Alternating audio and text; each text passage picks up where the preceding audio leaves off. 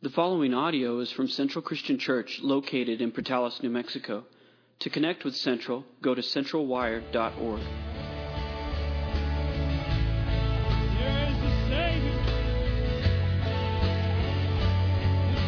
Jesus.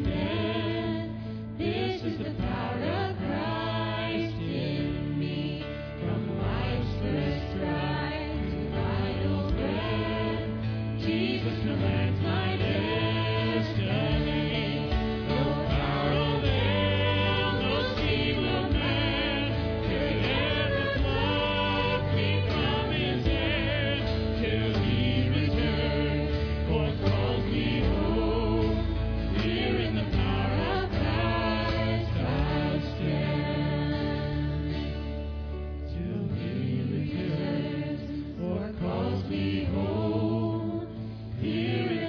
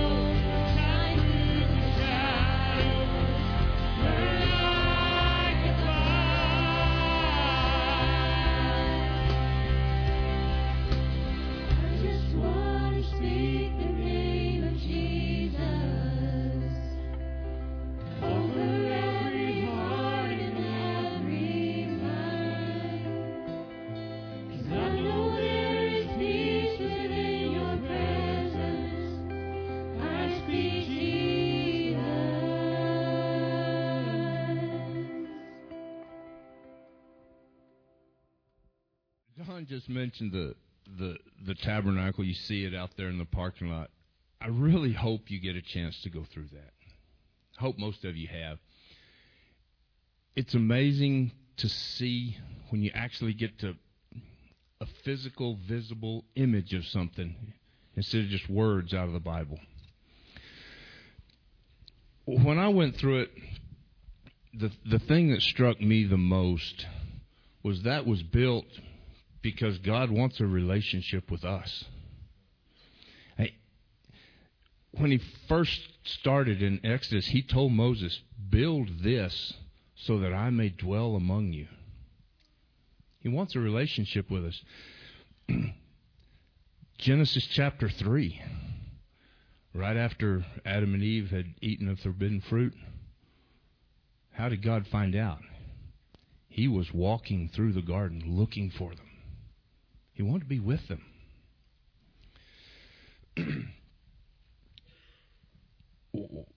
When you go through the tabernacle and you enter inside, the thing that everyone has a different thing that strikes them the hardest. For me, it was the altar of incense. When you look at it and you see the incense, and you've ever watched smoke, it doesn't just go straight up, does it? It kind of waves back and forth, but it's always going up. And in Revelations, it talks about when the seventh seal is broken, how the angel appears with the gold bowl of incense. And he says, this is mixed with the prayers of the saints. It reminded me, those are our prayers going up to God the Father. And it's a sweet aroma to him. Don mentioned, before we got started, about the day of prayer coming up. How important that is for us, because that's how we communicate with God. He wants a relationship with us, right? You cannot have a relationship without communication. It doesn't work that way. This is his way of drawing us closer to him. I was up here not long ago, and I talked about prayer. And I was talking about how hard it is to pray when sometimes you don't know what to say. Sometimes there's other things that may hinder our prayers because maybe we don't know how. Maybe we don't feel worthy. But I look in Luke chapter 11.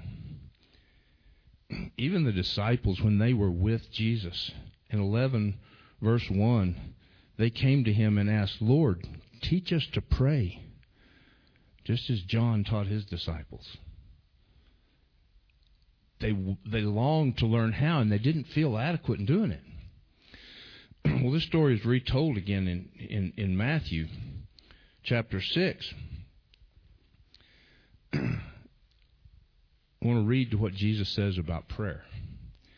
When you pray, starting in verse 5, when you pray, don't be like the hypocrites who love to pray publicly on street corners and in the synagogues where everyone can see them. I tell you the truth that is all the reward they will ever get. But when you pray, go away by yourself, shut the door behind you, and pray to your Father in private. And then your Father, who sees everything, will reward you. When you pray, don't dabble on and on as people of other religions do. They think their prayers are answered merely by repeating their words over and over again. Don't be like them, for your Father knows exactly what you need before you even ask him. And then right after that is when he gives what we call the Lord's Prayer. Sometimes, too, we get hung up on saying those words. We all know that, don't we? Our Father who art in heaven, hallowed be thy name. Thy kingdom come, thy will be done. I don't think that's what Jesus meant here. Now, I'm not going to tell you that I'm qualified enough to go into an in-depth discussion on prayer. But Jesus doesn't say, pray this. Read that again. He says, pray like this. Pray like this.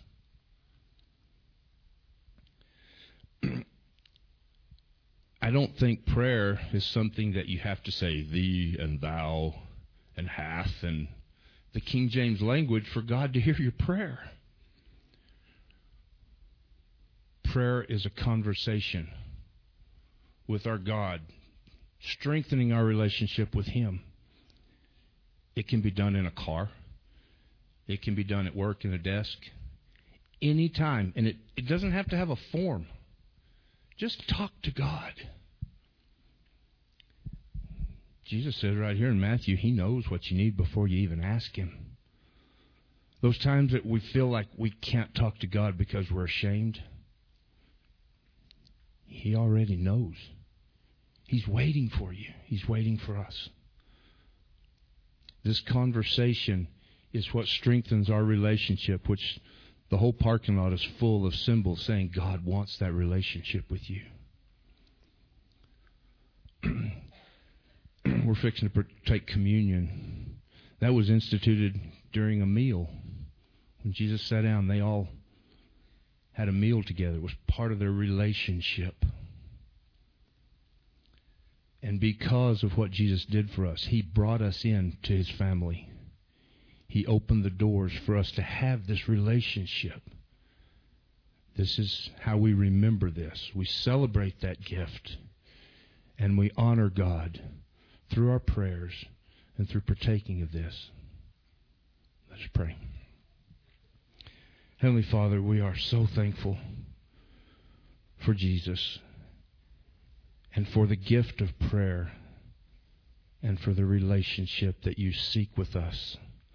Father, we pray that you will touch our hearts, open our hearts, and soften our hearts. Hopefully, Father, that we will desire a relationship with you just as much as you do with us. Father, take our minds back to this sacrifice, that what it took to bring us into your family, that we are your children, and that we will spend eternity with you forever. It's in Jesus' name we pray. Amen. A hope chest is an interesting piece of furniture. According to Bride's magazine that I read constantly, a hope chest is a traditional gift to the daughters in a family as a way to collect special items to store until she's married. The hope chest has also been called a dowry chest and a bridal trousseau. Inside it, you're supposed to keep items of a practical personal nature or precious things, practical things and precious things. From a practical nature, there are often stored dishes and towels and sheets and household items. Of a precious nature, sometimes clothing items, sometimes a veil, something that was passed down from mothers or grandmothers. When it came to America, they started making them out of cedar wood because of the moths and keeps them safe and clean. But I just think it's really neat that we have a piece of furniture that is devoted to the word hope, a hope chest. We're in this series, The Dwelling Place, and we'll finish it up this week. If you'll join me in Exodus 25, if you're online or on the radio, Exodus 25, we're going to look at the 7 pieces of furniture. We're going to finish up this series today. So by way of test, kind of let's see if we can go through it. You enter through the east, through the line of Judah. What's the first piece of furniture you're going to see?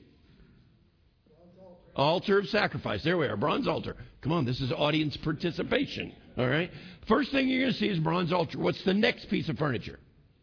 The laver. We wash our hands, we wash our feet. Then we go into the holy place. If we turn to the left, to the south, you're going to see a lampstand. Yes, you're going to see candles, lampstand. If we go back to the north, to the right, you're going to see a table of bread, table of fellowship. And then directly in front of you is an altar of incense. Now, some of you are ahead of me. You're like, okay, that's 5, Don. You said there's 7, and we know there's only one thing in that other thing, and you don't math very well. I get it. You're right. I don't math very well. But technically, in the most holy place, there are 2 pieces of furniture. One we talked about a couple of weeks ago. The top was called the mercy seat, the atonement cover. And then at the bottom of that thing that we call together is the Ark of the Covenant. We're going to look at that one today. Ark of the Covenant. Exodus 25. Join me in Exodus 25, starting in verse 10. Have the people make an ark of acacia wood, a sacred chest, 45 inches long, 27 inches wide, 27 inches high. Overlay it inside and outside with pure gold and run a molding of gold all around it. Cast 4 gold rings and attach them to its 4 feet, 2 rings on each side. Make poles from acacia wood and overlay them with gold. Insert the poles into the rings at the sides of the ark to carry it. These carrying poles must stay inside the rings, never remove them. When the ark is finished, place inside it the stone tablets inscribed with the terms of the covenant, which I will give to you. Now, Exodus tells us to make a sacred chest. And according to what we talked about a minute ago, what are things that are in a hope chest? Things that are precious, things that are practical. Now, according to Exodus here, it says put the stone tablets in there. But if you go over to Hebrews chapter 9, it'll tell you there are 2 other items in there. There are the stone tablets, there is a gold jar of manna, and there is Aaron's staff. And each of those represents something very powerful. They are very meaningful, they're precious, and they're very practical. The first one is the tablets. What is on the tablets? Are you sure? Are you sure it's the 10 Commandments? Because look at verse 16. Look at verse 16. When the ark is finished, place inside it the stone tablets inscribed with the terms of the covenant, which I will give to you. Now, if you answered 10 Commandments, I'm not going to argue with you, okay? You're right, but I love how it worded there. It's more than just a bunch of laws. It's more than a bunch of check marks. It is the terms of the covenant. You see, the people of Israel got their relationship with God at the mercy seat.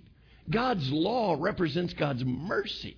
It represents the covenant. It was never meant to be a negative thing. It was always to show how much God loved you. So the tablets represent God's mercy.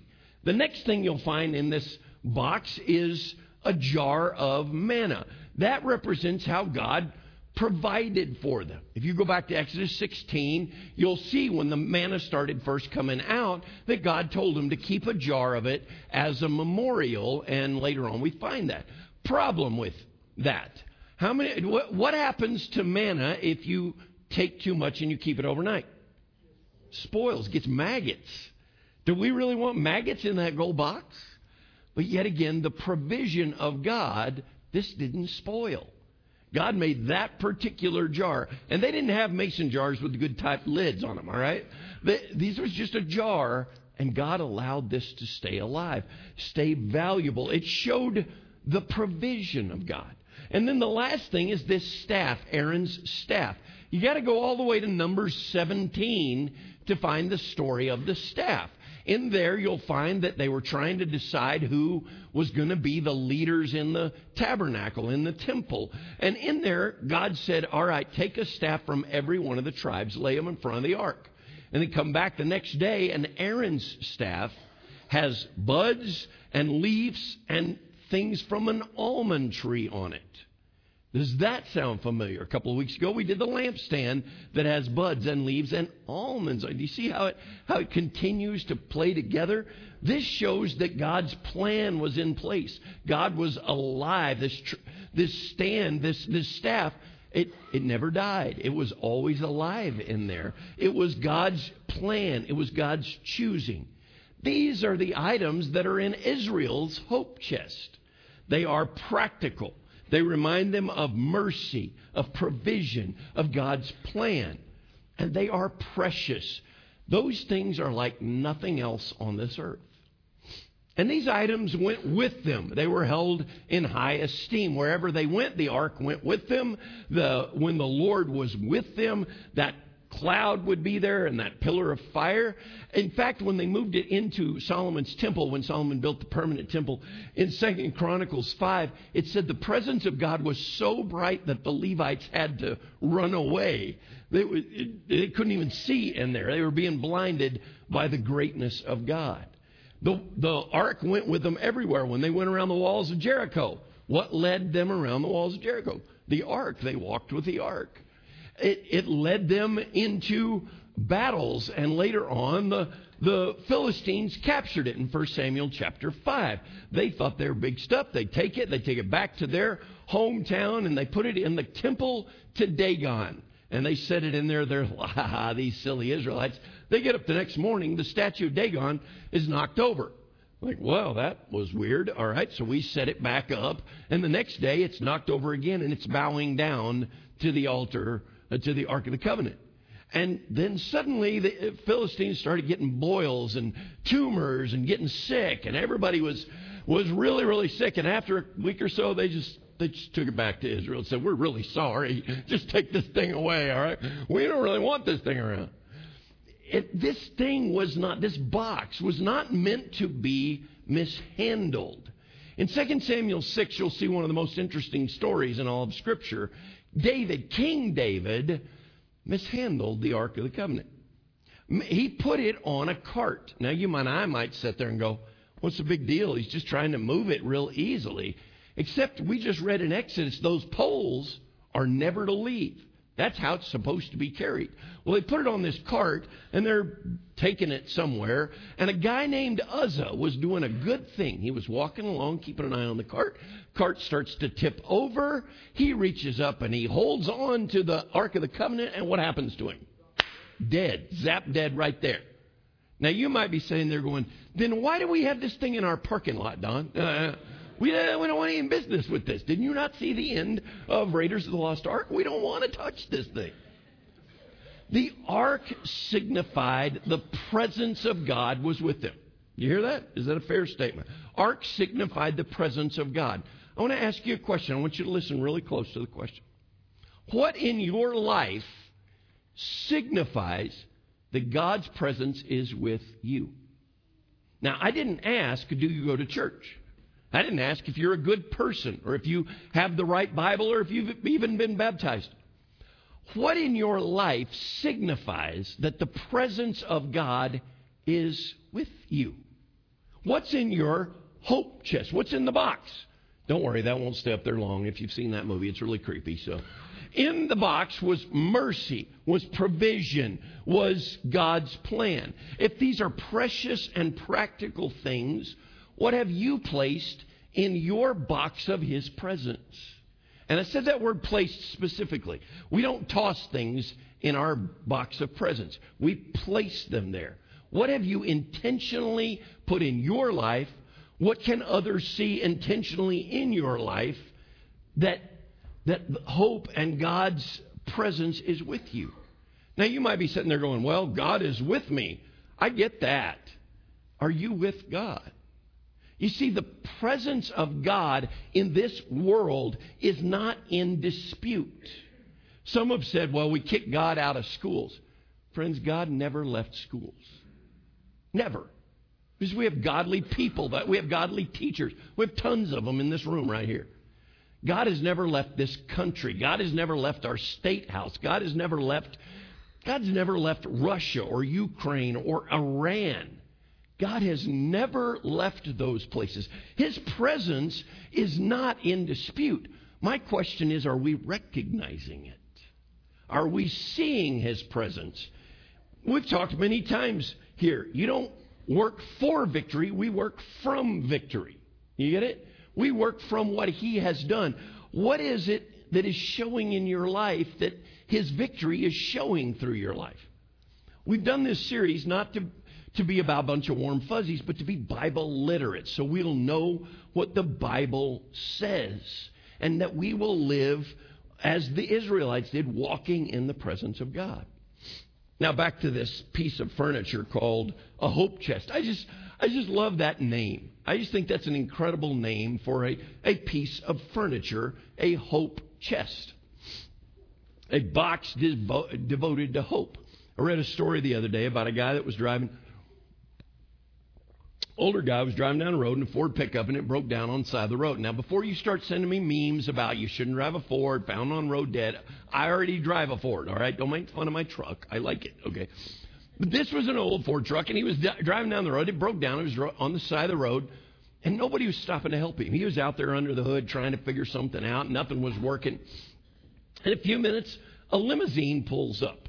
Big, long, black limousine. Back window rolls down. The guy says, "Hey, can I help you out?" And he said, "I don't know. Nobody else has stopped, and I can't get it to start again. I don't know what's going on." He said, "Well, let me look." And he gets out of the limo, full tuxedo, dressed to the nines, right? Spot on. And this man beside the road is looking at him. So he goes over there, and he looks in there, and he climbs up on the bumper, twinkles around for 8 or 10 minutes. Suddenly, it's running like a charm. And he's in a tux, and he takes out his white handkerchief, and he's wiping off his hands. He's about to get back in, and the old man beside the road says, "I'm sorry, I wish I could pay you. I wish I just don't have any money." He said, "Oh, it's all right. I'm just happy to help." And then the man on the road said this, "What would make someone like you stop and help someone like me?" And the man that was about to get in the limo, he turned around and he said, "My name is Henry Ford. And that's one of my creations. And I don't like seeing my creations broken down on the side of the road." Now, some of you are ahead of me on the metaphor there. Do we realize our God loves His creations? And He doesn't want to see them broken down. Do we realize that our hope is not in, is it running? Is everything okay? Our hope is in God eternal. We've sang it this morning. There is a Savior.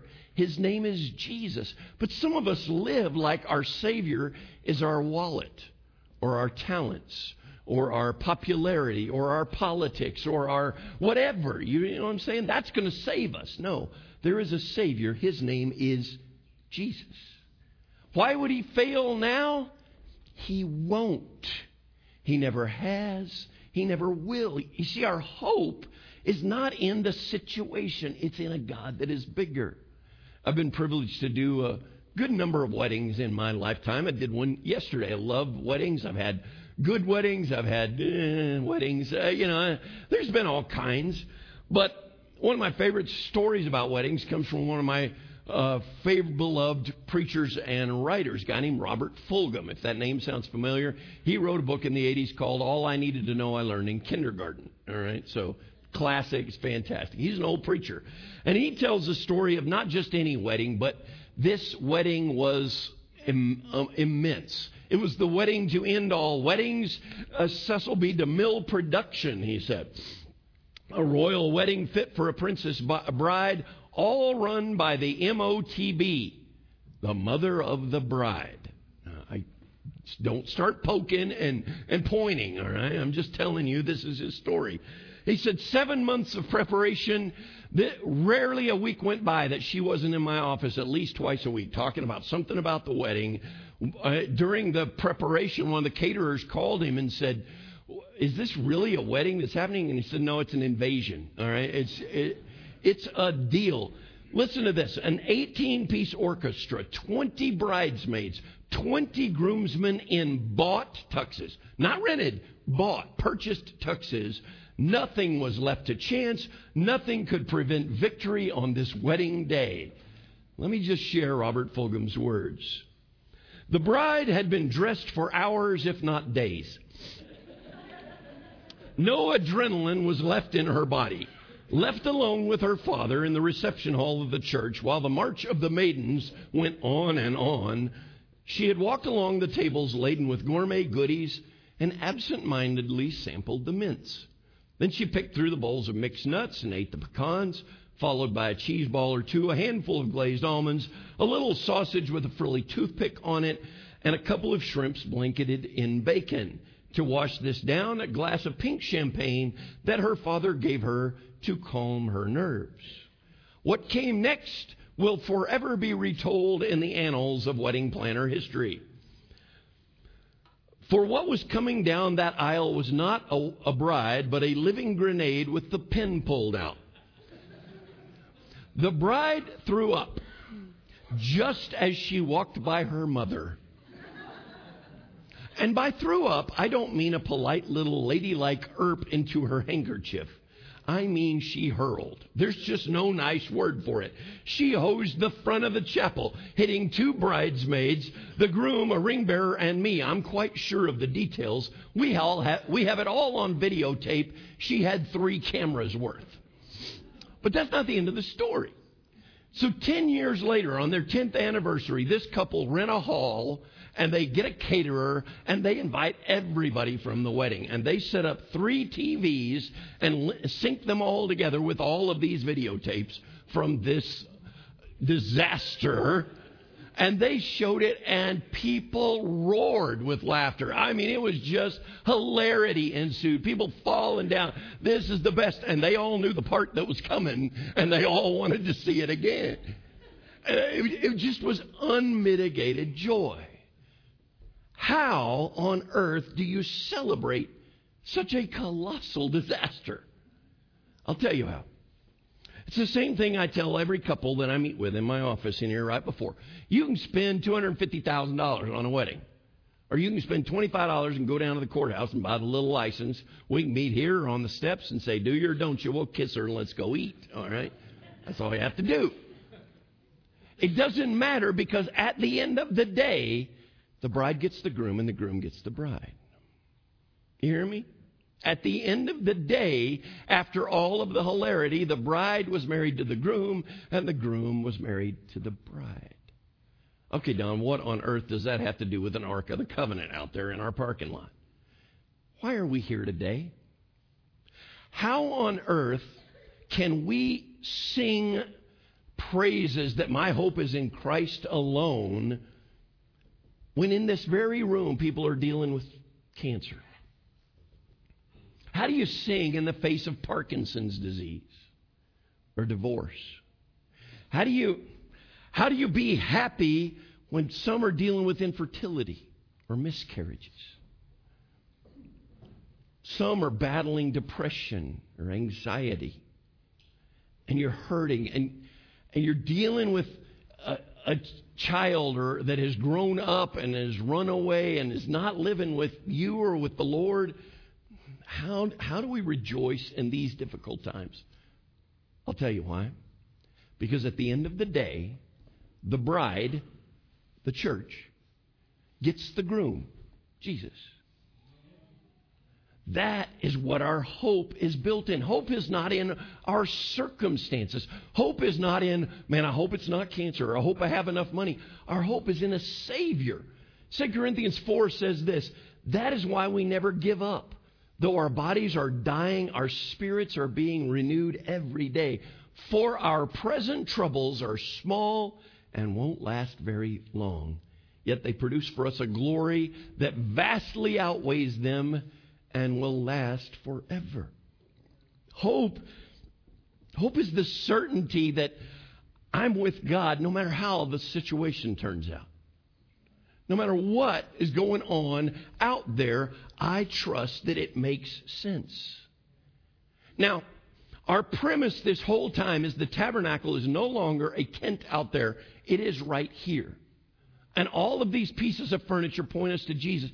Well, if the tabernacle is right here, then we need hope in our chest. A hope chest. We need to be filled. We need to be the most hope-filled people on the planet. But too often we miss the gift of the presence of God. I heard quite a number of people say some statement like this. I loved being out there and watching people come out of the tabernacle. And quite a few made a statement that was something similar to this. Wow, we take so much for granted. All that the Israelites went through. And we can just walk right up to God. Several people made some statement close to that. I mean, all the things that they had to do to go through just to get a little bit of a glimpse of a relationship with God. They didn't have prayer. They didn't have communion. They didn't have these times together. They had one day a year. And we can do it any day a year. Why don't we do that more? Why don't we soak in His presence more? I love these words that come from the pen of St. Peter 2,000 years ago in 1 Peter 1. Because Jesus was raised from the dead. This is from the Message, by the way. It's 1 Peter 1, verse 4 through 7. Because Jesus was raised from the dead, we've been given a brand new life and have everything to live for, including a future in heaven. And the future starts now. The day is coming when you'll have it all, life healed and whole. I know how great this makes you feel, even though you have to put up with every kind of aggravation in the meantime. Pure gold put in the fire comes out proved pure. Genuine faith put through this suffering comes out proved genuine. When Jesus wraps this all up, it's your faith, not your gold, that God will have on display as evidence of His victory. We don't work for our victory, we work from His victory. But what is on display in your hope chest? Are they seeing hope come out of you? Or are they seeing a bunch of complaints? Well, our world's just falling apart. Everything's going bad. Everything's terrible. Or are we filled with hope because our God is bigger than everything out there? We miss hope in our hope chest. I'll tell you another thing we often miss is this word peace. We need that in our chest. If we're putting precious, practical things in there, we need peace. How many of you use our word for today, a little devotional? They got some out there. If you don't take them, take one or two of those and look through them. Keep them around. We have plenty of them. We want those to go out. I don't get them. I don't read them every single day. I catch sometimes. On Monday of this week, for some reason, I turned and I started reading Thursday of this week. I told you I don't math very well, okay? So I just started reading Thursdays for no apparent reason. And it says this, Thursday, April 20th, you'll notice in the listing of the fruit of the Spirit that patience comes right after peace. Love, joy, peace, patience, goodness, kindness, all that stuff. Why? Because when you have peace in your heart, practically nothing can cause you to feel impatient. And I wanted to scream at that author. How dare you be correct? How dare you think I don't have patience?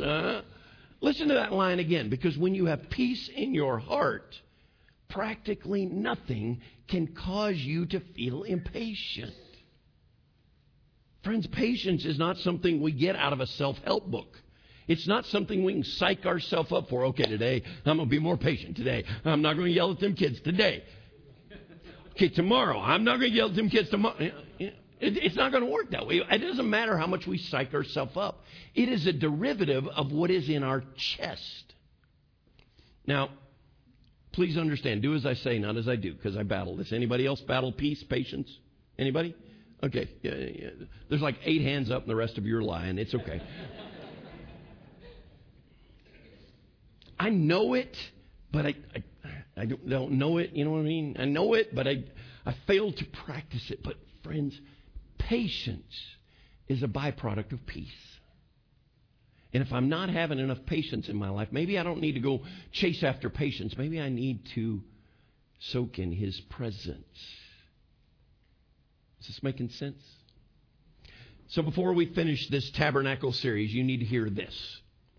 God can do more with your surrender than you can do with your control.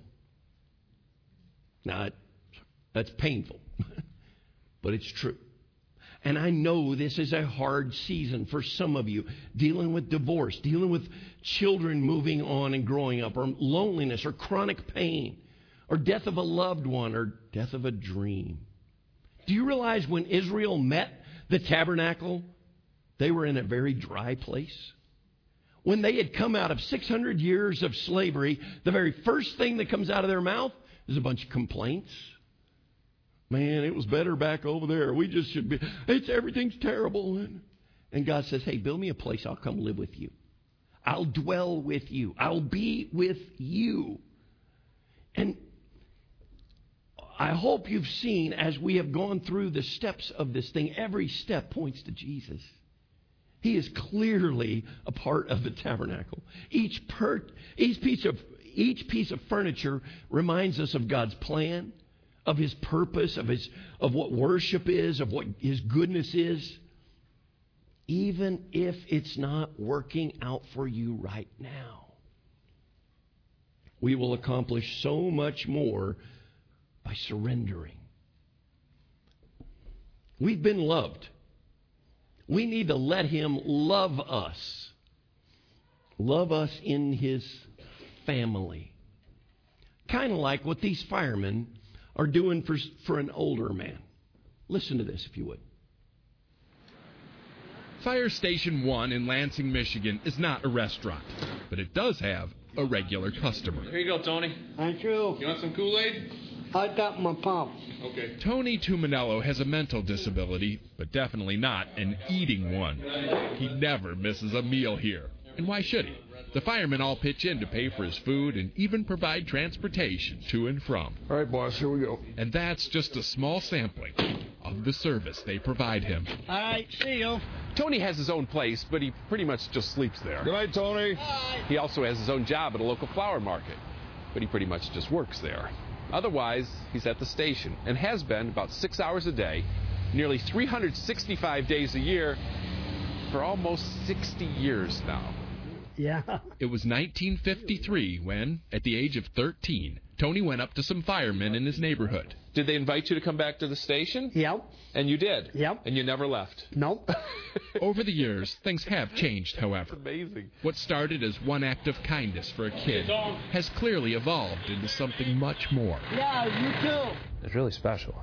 I really can't put into words. A lot of the guys either couldn't put it into words or used the same word. You know, he's like family. He's just family. Would definitely use the word family.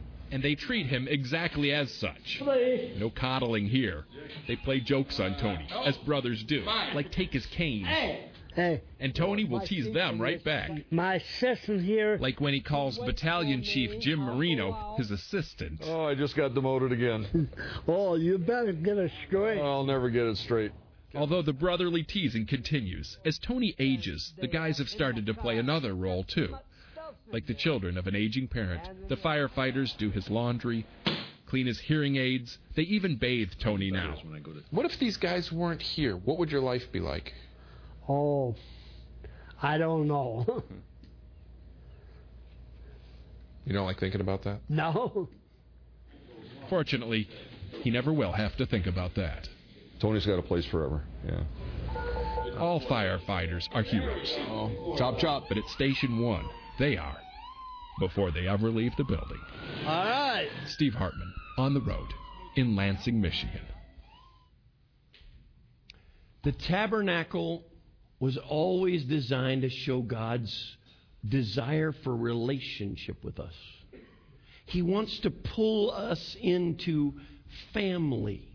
Look, I know my sin, and I got a hunch you know your sin, and none of us deserve His presence. None of us deserve the gift of walking into the throne room, climbing up on His lap and telling Him our concerns, our worries, our fears. But He built this to pull us in, never to push us away, never to catch somebody in sin, but to draw us into family. That's always been the design. It's no longer a tent, it's right here. Is there hope in your chest? Is there peace in your chest? And does this world see it? Because that's the relationship we all need. Would you pray with me? God, we need to be your family. We want to be your family. And we trust that you are God, that you are the God bigger than any circumstance, any fear, any trouble, any struggle. You have never given up. You have never failed, and you're not going to start now. You are mighty to save. So save us. Draw us into family. Make us your children today. Through Jesus we pray. Amen. Thank you for listening to audio from Central Christian Church in Portales, New Mexico. Feel free to make copies of this message to give to others, but please do not charge for those copies or alter the content in any way without permission. To connect with us, visit our website at centralwired.org.